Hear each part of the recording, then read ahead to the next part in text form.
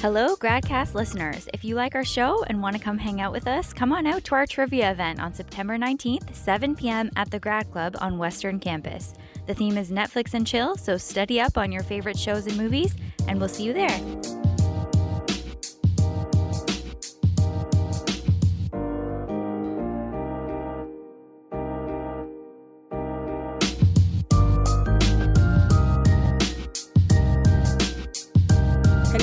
Welcome to GradCast, the official radio show and podcast of the Society of Graduate Students at Western University. I'm your host, Claire Bottini. I'm your co-host, Carly Sharon. And here we are with Natalia Parra. Thank you for being here, Natalia. Hello, Claire. Thank you so much for having me. Oh, it's a pleasure. So, Natalia, can you explain a bit what is your research, which field are you in, and what led you there? Yeah, so, the research is basically in anthropology, in the field of sociocultural anthropology. And my working has been on refugees, especially from Colombia in Canada, and how they navigate the Canadian refugee and asylum adjudication process. And I've been focusing on the experience of women, especially because they can, have like a different experiences different than men or, other non-binary populations. Interesting. I never thought that being a woman, at least for immigration, I was hoping that everything will be equal on the same base. I never thought that there would be some gender discrimination. So can you elaborate a bit on that, on what is going on? Why may women be maybe more discriminated? Yeah, well, I wouldn't say like in the first hand discrimination. I would say it's just a different experience because, it's like the gender role that society assume for women. So for instance, during my research, I realized how they experience the process in the way in my interviews, they always relate themselves as a mothers rather than another person. So they always focus on I'm a mother, and if we did that, it's because we want the best future or we want something better for our children. And it's interesting to see how they that's the gender role, right? The maternity and all the stuff. And also for instance, another example I have, some of them when they came to Canada, for them it's easier to find a job because the jobs they find are more related to their gender. So for instance, cleaning and stuff like that. So it's easier. So I wouldn't say it's a discrimination. I would say it's like a different experience. And it's because, all the constructions about gender and about what's the meaning of being a woman and what's the meaning of being a racialized woman as Colombians. So I think it's a different experience. Yeah, no, of course, I came with my own bias on that, so my bad. Yeah. So maybe I was wondering, so as international students, I have some experience with immigration, but not as a refugee. Could you explain a bit to me what is the process of immigration as a refugee and what is going on and what may be the differences with regular immigration? Yep. Yeah, for sure. So, okay, I'm going to talk specifically about Canada. So there are two ways to become or to be a refugee in the Canadian legal system. So the first one is the program that the government has. So they select people from, refugee camps or countries where there are high conflict situations. For instance, Ukraine is the best example right now I can think of. So that's the program, the government brings that people over the country, or the government allows private or non-profit organizations to do it. So they are considered refugees under the 1951 legislation. And the government, brings them with the permanent residence and, all the programs open to resettlement. So that's one part of the program for refugee protection in Canada. The other one, and the, like, I would say the most popular in the, I don't know, 10 years ago, it's the refugee and asylum adjudication system, which is basically if you think you can be fit into the Convention of Refugees or under the protected person definition in Canada, you can apply for refugee. So for refugee protection. So basically you come to any border. It doesn't matter. You come to any border through the Canadian side, and you ask for being a refugee. So with that process, you have to fill like some steps. So first you have to ask for refugee protection, but it doesn't mean you are going to be considered under the Refugee Convention. It means you have to go through a process, and the cornerstone of that process is the oral hearing, which is basically a hearing with an adjudicator who decides if your narrative, if the reasons why you are asking the refugee protections are, I wouldn't say valid, I would say are trustworthy. And under that, you can be considered a refugee. So after you pass the hearing, no, you have to pass the hearing. Everyone has to do it, but even if you can be or approved or rejected. So if you're approved, you will be considered a protected person or refugee under the Canadian legal definition or under the Refugee Convention.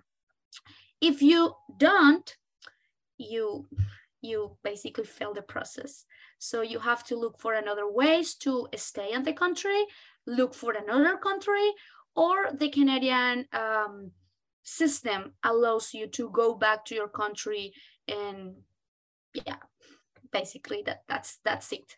So there are two ways to be considered a refugee. So it depends on, what's the situation and on your specific life. Because if you, for instance, if you come from an Ukraine or a country with Syria, Palestine, there are different mechanisms other than being and ask for refugee protection.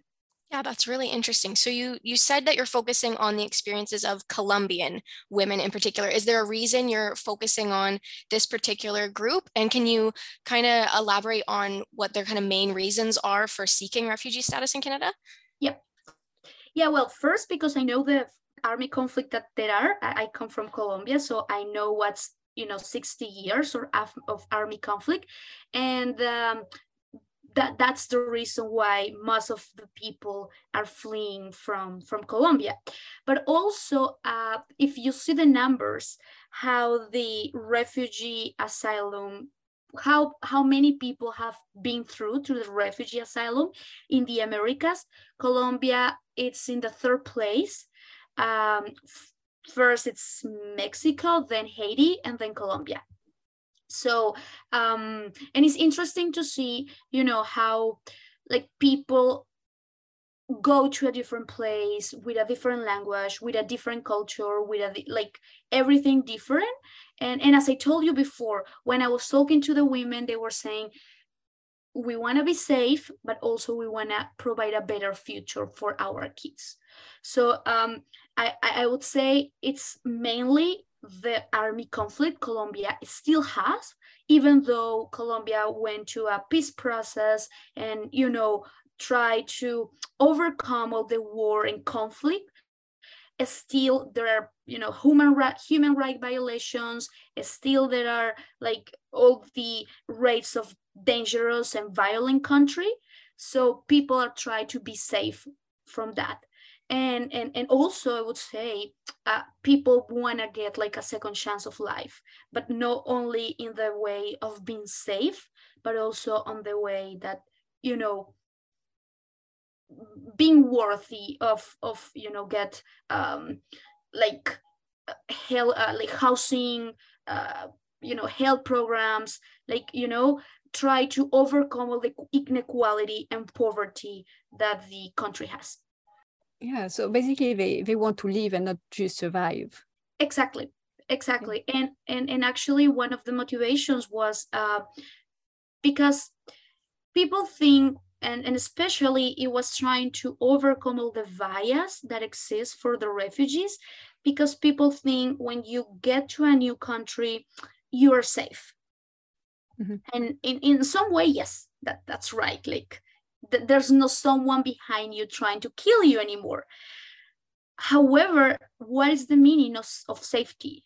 So it's safety just not being chased by anyone, or it's safety being able to find a house, to find a job, to find a school for your kids, to be able to, get food, and, so the experience of these women show how, even though Canada has provided like a safe space to start and resettlement, the process has been so hard. And it's interesting to see how the concept of safety change on them and depending, the circumstances of their life, because it's not only be safe from someone, it's only be safe in the system that you are currently living. So you escape from a dangerous place, a dangerous situation, wherever it is, but you come to a new country when you don't speak the language, but also when you are a racialized person and you don't have the same opportunities and possibilities to thrive and to survive as other people. So it's interesting to see how that is the contrast of what is safety and what's the meaning for refugees. Yeah, of course, it made completely sense that, okay, no one is trying to kill you, but you still have to feed yourself, feed your kid, and live in an environment that is at least a bit hygienic, and you're not going to kill you because of a small disease or something. So, and actually one of the concepts that I was trying to incorporate into my research is it's like an anthropological concept. It is called liminality, and in the anthropological sense, it's basically the time between two stages. So when people is going through the refugee and asylum adjudication system, they are neither from any place. So they are not Colombian or Syrian or Venezuelan or Haitian or whoever, whatever. They are not anymore because they don't have their ID documents. They cannot come back to their country. They cannot go outside of Canada. So they don't belong to that side, to that country anymore. So even though I mean, of course they do. So if they want to come back, the system and all the bureaucracy, they're going to return their documents. However, they flee from some reason, so they don't want to go back, right? So they don't belong to this place, but also when you are waiting for the oral hearing, you also don't belong to the Canadian system. So you are in the middle of two stages, and the only thing you can do in the meantime is waiting. And that's the other concept I was trying to incorporate, and I try to incorporate in my research, and it's the politics of waiting and how waiting become a domination tool. So it's not only waiting, for I don't know, a hearing summons. It's like all the implications of waiting. So you don't belong to any place, so you don't have full rights. So you don't have the full possibility to resettlement. And actually, you don't know if you are going to be able to do it, because you have to pass first for the oral hearing, and you have to be approved for think about it. So you cannot make plans for your future. You are just waiting. So that's really difficult, and that's part of the experience of being an asylum claimant or refugee claimant. So and after you get the summons hearing, and then you go to the oral hearing, you also have, like, try to prove the narrative you have is trustworthy. And that's another thing, that's another, I wouldn't say problem, I would say that's another tough step, because you have to prove the narrative. So the oral hearing, basically, it's divided in three. The adjudicator base her or his decision on three positions. The first one is the narrative, so it has to be straightforward. It has to be so straight, but that's problematic. So if you, for instance, some trauma scholars have noticed how when you are telling some trauma stories, there's always gaps. There's always, different things that you will say depending on the time. And it doesn't mean it's not real. It didn't happen. So they compare the oral hearing, the refugee hearing, with the victim of rape. So the victim of rape, she has to tell her story, or their story, let's say their story, in different times with different people, and the history never going to be the same. And it doesn't mean it wasn't real. So that's the first thing for the oral hearing. The refugees has tried to, convince the other person what they are saying is truth. But that's problematic, because they are telling a narrative of trauma. And it's not only, and that's something that I want to really be clear on my thesis, it's not only the history of trauma of being, what happened in their home country. It's also how you have to flee, how you face a new society, how you are waiting for 2 months, 1 year, 5 years. So, and that's the point, right? Talking a little bit about the waiting, you don't know what to expect, because you don't know for how long you have to expect. So I had women who expect 5 years for an hearing decision. So 5 years you are hold on your life, your future. You don't have any possible way to escape for it.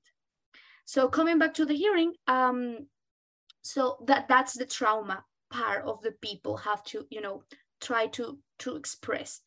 So there was another concept I used for my thesis, and it was the hermeneutics of suspicion.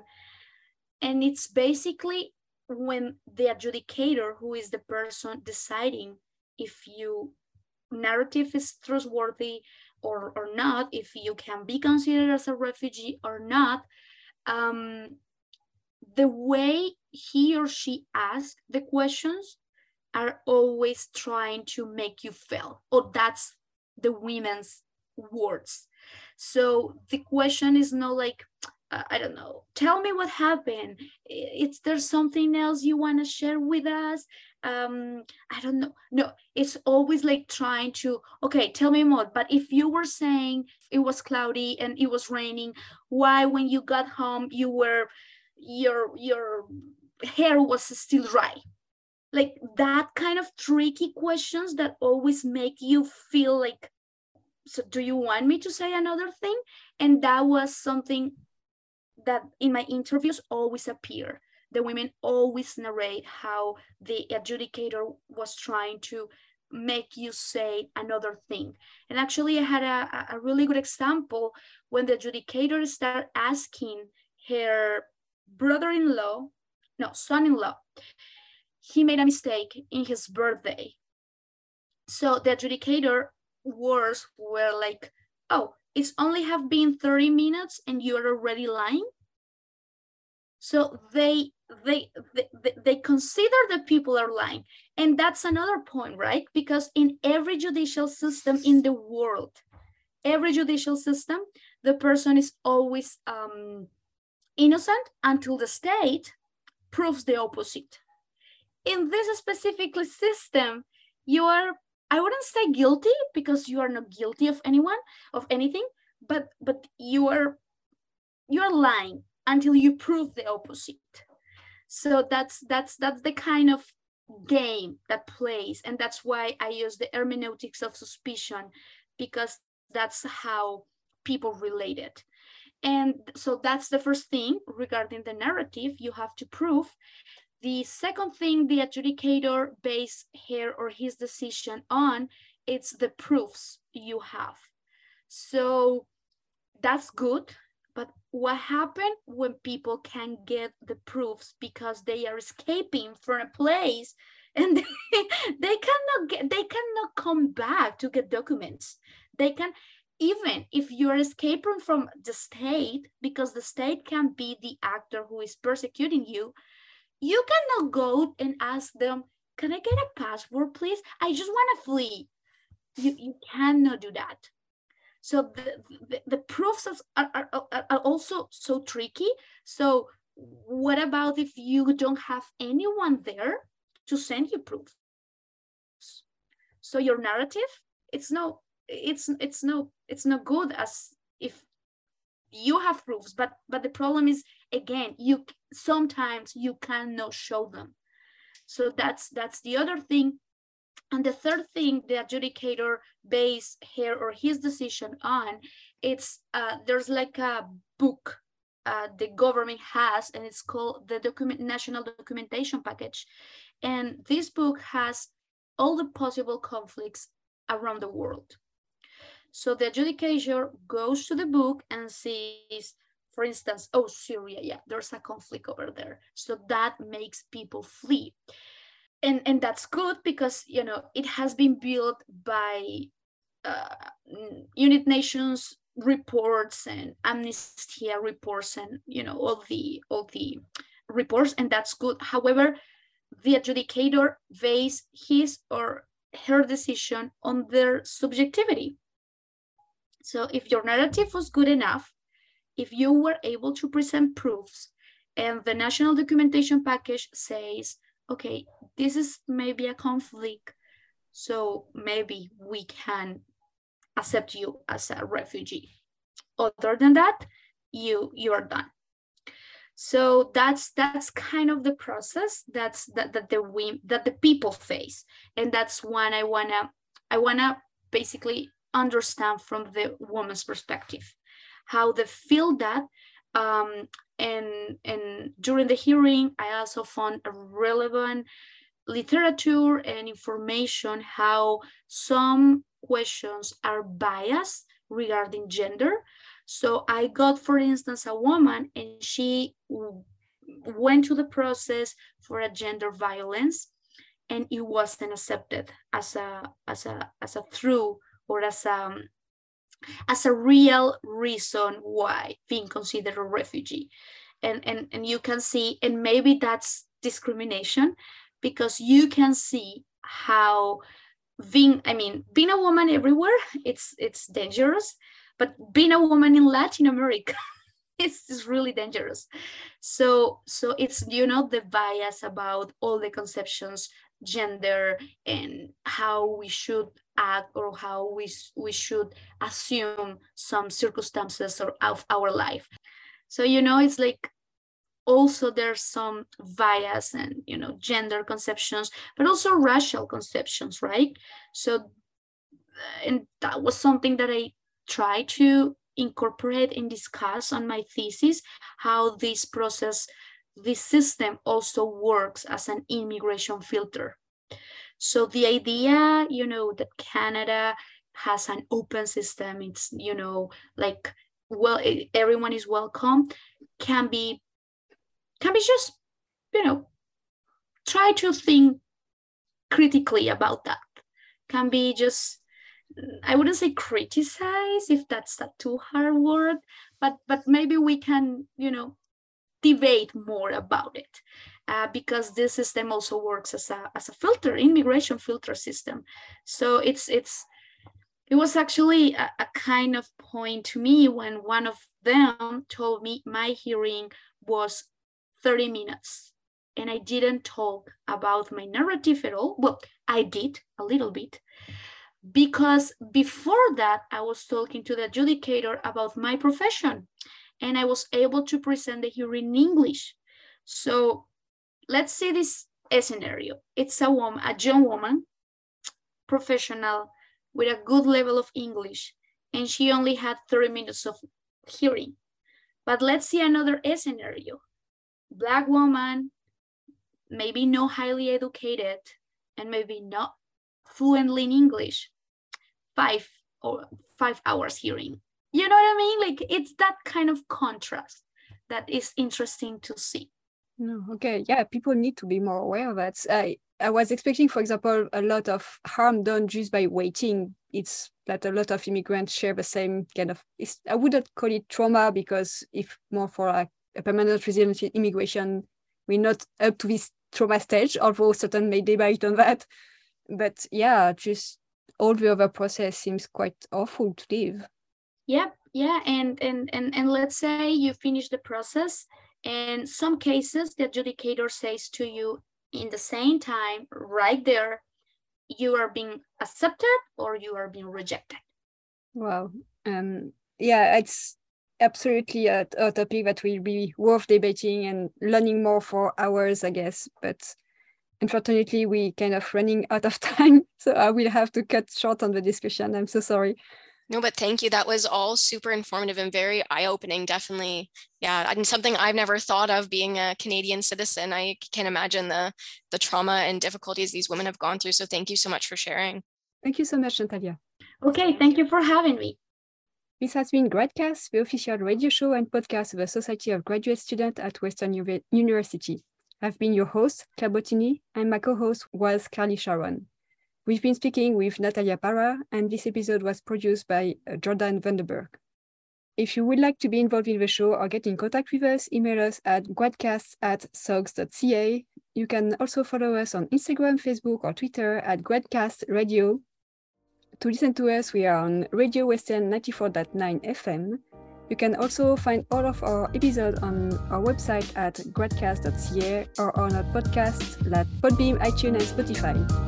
Alternatively, selected podcasts have been uploaded on YouTube at GradCast Radio. Thank you for listening and have a great night.